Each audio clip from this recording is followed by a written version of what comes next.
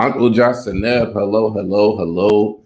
This is Shock and Rod coming to you back with the I'm in Tech podcast. I think this is our 7th or 8th episode. So I want to give a special thank you to everybody that already went to the Apple Podcast or Spotify and downloaded our new podcast.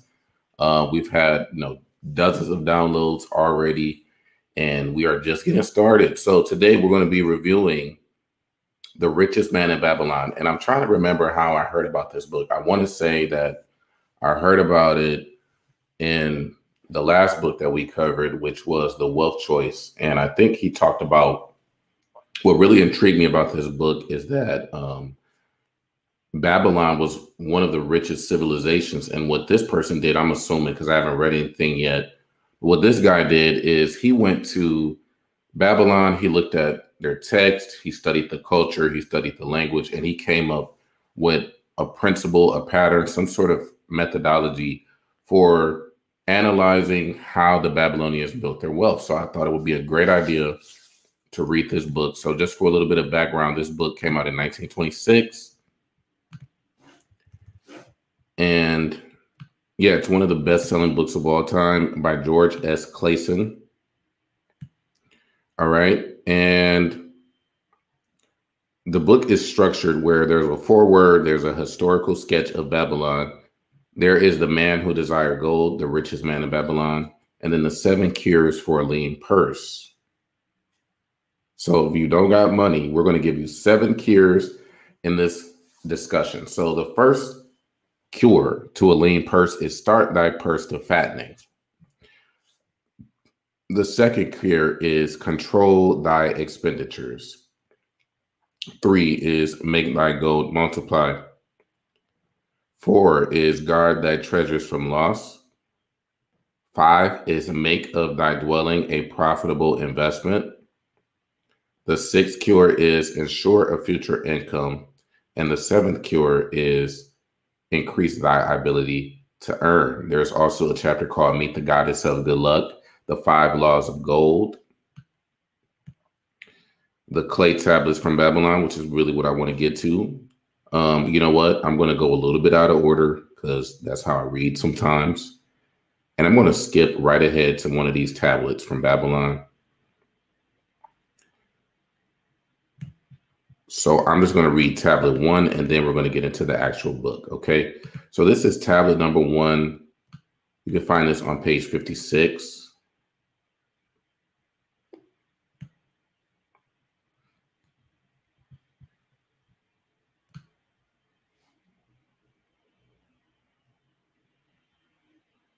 It says, now when the moon becometh full, I, Dabasar, who am but recently returned from slavery in Syria, with a determination to pay my many just debts and become a man of means worthy of respect in my native city of Babylon, do here engrave upon the clay a permanent record of my affairs to guide and assist me in carrying through my high desires. Under the wise advice of my good friend Mathon, the gold lender, I am determined to follow an exact plan that he does say will lead any honorable man out of debt into means and self-respect. This plan includes 3 purposes, which are my hope and desire. First, the plan does provide for my future prosperity. Therefore, 1/10 of all I earn shall be set aside as my own to keep. For Mathon speaketh wisely when he saith, that man who keepeth in his purse both gold and silver, that he need not spend, is good to his family and loyal to his king. The man who hath but a few coppers in his purse is indifferent to his family and indifferent to his king. But the man who hath not in his purse is unkind to his family and is disloyal to his king, for his own heart is bitter. Therefore, the man who wishes to achieve must have coin that he may keep to jingle in his purse, that he have in his heart love for his family and loyalty to his king. Second, the plan does provide that I shall support and clothe my good wife who has returned to me with loyalty from the house of her father. For Mathon does say that to take good care of a faithful wife puts self-respect into the heart of a man and adds strength and determination to his purposes. Therefore, 7/10 of all I earn shall be used to provide a home, clothes to wear, and food to eat, with a bit extra to spend, that our lives be not lacking in pleasure and enjoyment. But he doth further enjoin the greatest care that we spend not greater than 7/10 of what I earn for these worthy purposes. Herein lie the success of the plan. I must live upon this portion and never use more nor buy what I may not pay for out of this portion. So that was really, really cool. I've never heard of that particular clay tablet from Babylon, but he put into his mind, like, look, I'm only going to spend 70% of what I make.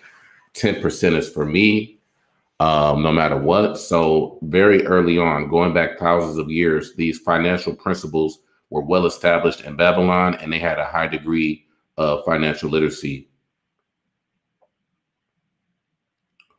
All right, so we're going to start with the 7 cures for a lean purse.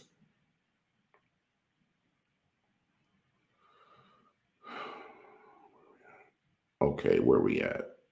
Okay, the first cure: start thy purse to fattening. Akkad addressed a thoughtful man in the second row. My good friend, at what craft workest thou? I, replied the man, am a scribe, and carve records upon the clay tablets. Even as such labor did I myself earn my first coppers. Therefore, thou hast the same opportunity to build a fortune. He spoke to a florid-faced man farther back. Pray tell also, what do you do to earn thy bread? I, responded this man, am a meat butcher. I do buy the goats the farmers raise and kill them and sell the meat to the housewives and the hides to the sandal makers. Because you also labor and earn, you have every advantage to succeed that I did possess. In this way did Akkad proceed to find out how each man labored to earn his living. When he was done questioning them, he said, now, my students, you can see that there are many trades and labors at which men may earn coins. Each of the ways of earning is a stream of gold, from which the worker doth divert by his labors a portion to his own purse. Therefore, into the purse of each of you flows a stream of coins, large or small, according to his ability. Is it not so? Thereupon they agreed that it was so. Then, continued Akkad, if each of you desire to build for himself a fortune, is it not wise to start by utilizing that source of wealth which he has already established? To this they agreed. Then Akkad turned to a humble man who declared himself an egg merchant. If you select one of your baskets and put into it each morning 10 eggs, and take out from it each evening 9 eggs, what will eventually happen? It will become in time overflowing. Why? Because each day I put in 1 more egg than I take out. Akkad turned to the class with a smile. Does any man here have a lean purse? First they looked amused, then they laughed. Lastly, they waved their purses in jest. All right, he continued. Now I shall tell thee the first remedy I learned to cure a lean purse. Do exactly as I have suggested to the egg merchant. For every 10 coins you place within your purse, take out for use but 9. Thy purse will start to fatten at once, and its increasing weight will feel good to thy hand and bring satisfaction to thy soul. Deride not what I say because of its simplicity. Truth is always simple. I told you how I built my fortune. This was my beginning. I too carried a lean purse and cursed it because there was not within to satisfy my desires. But when I began to take out from my purse but 9 parts of 10 I put in, it began to fatten. So will thine. Now I will tell a strange truth, the reason for which I know not. When I ceased to pay out more than 9/10 of my earnings, I managed to get along just as well. I was not shorter than before. Also, did coins come to me more easily than before? Surely it is a law of the gods that unto him who keepeth and spendeth not a certain part of his earnings shall gold come more easily. Likewise, him whose purse is empty does gold avoid. What do you desire the most? Is it the gratification of your desires each day, a jewel, a bit of finery, better raiment, more food, things quickly gone and forgotten? Or is it substantial belongings, gold, lands, herds, merchandise, income-bringing investments? The coins you take from your purse bring the first. The coins you leave within it will bring the latter. This, my students, was the first cure I did discover for my lean purse. For each 10 coins I put in to spend but 9. Debate this among yourselves. If any man proves it untrue, tell me upon the morrow when we shall meet again. So, wow, this was really, really interesting. So, pretty much, Arkad is in a room full of men, and he goes around and asks all of them, what is their trade? How do they make money? How do they bring in income? And they all say different things. Somebody's a scribe. One person's a butcher. Another person's an egg merchant.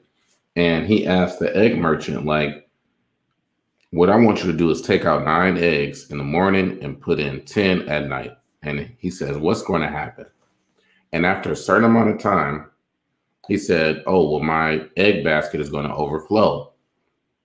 And so the first cure to actually creating wealth is to learn how to save. And that's what they're saying. Out of every 10 cents that you earn, only spend 90 cents. Put 10 cents up. So let's do some simple math, right? So let's say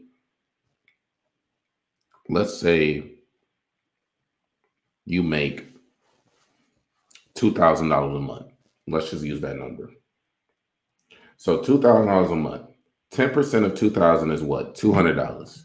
So if you put up 10% out of that $2,000 that you earn that month, you will still have $1,800 to spend.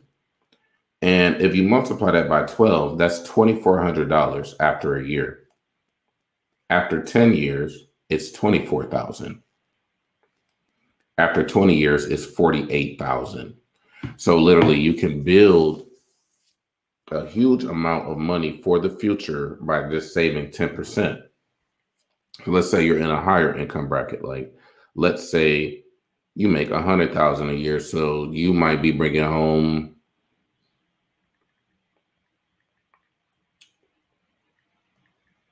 closer to, like 7,000 a month or something like that. Probably more than that, because 12 times 7 is what, 84? So yeah, you're probably bringing home about 8,000 or 9,000 a month. After taxes, you might bring home 5,000. So let's say you have 5,000 for the month, and you're taking 10% of that, which is 500 a month. After 12 months, you got $6,000 saved after 12 months. So yes, this principle of fattening thy purse with adding just 10%, you only spend 90% of what you make, and always put up 10%. And they said, oh, this must be a law of the gods. So when you have money put up, you have money, you're always in a state of poverty, and like attracts like. So you have something put away, you have assets, you always have something. So there's going to be more coming in. And they're basically saying this is how you start to get those assets, those income earning investments and things of that nature by putting up that 10%. So I love that part. The second cure is control thy expenditures. Some of your members, my students, have asked me this. How can a man keep 1/10 of all he earns in his purse when all the coins he earns are not enough for his necessary expenses? So how did Arkad address his students upon the second day? Yesterday, how many of thee carry lean purses? All of us, answered the class. Yet you do not all earn the same. Some earn much more than others. Some have much larger families to support. Yet all purses were equally lean. Now I will tell thee an unusual truth about men and sons of men. It is this, that what each of us calls our necessary expenses will always grow to equal our incomes, unless we protest to the contrary. Confuse not the necessary expenses with your. Each of you, together with your good families, have more desires than your earnings can gratify. That's true. Therefore, are your earnings spent to gratify these desires insofar as they will go? Still, you retain many ungratified desires. All men are burdened with more desires than they can gratify. Because of my wealth, thinkest thou I may gratify every desire? This is a false idea. There are limits to my time. There are limits to my strength. There are limits to the distance I may travel. There are limits to what I may eat. There are limits to the zest with which I may enjoy. I say to you that just as weeds grow in a field wherever the farmer leaves space for their roots, even so freely do desires grow in men whenever there is a possibility of their being gratified. Thy desires are a multitude, and those that you may gratify are but few. Study thoughtfully thy accustomed habits of living. Herein may be most often found certain accepted expenses that may be wisely reduced or eliminated. Let thy motto be 100% of appreciated value demanded for each coin spent.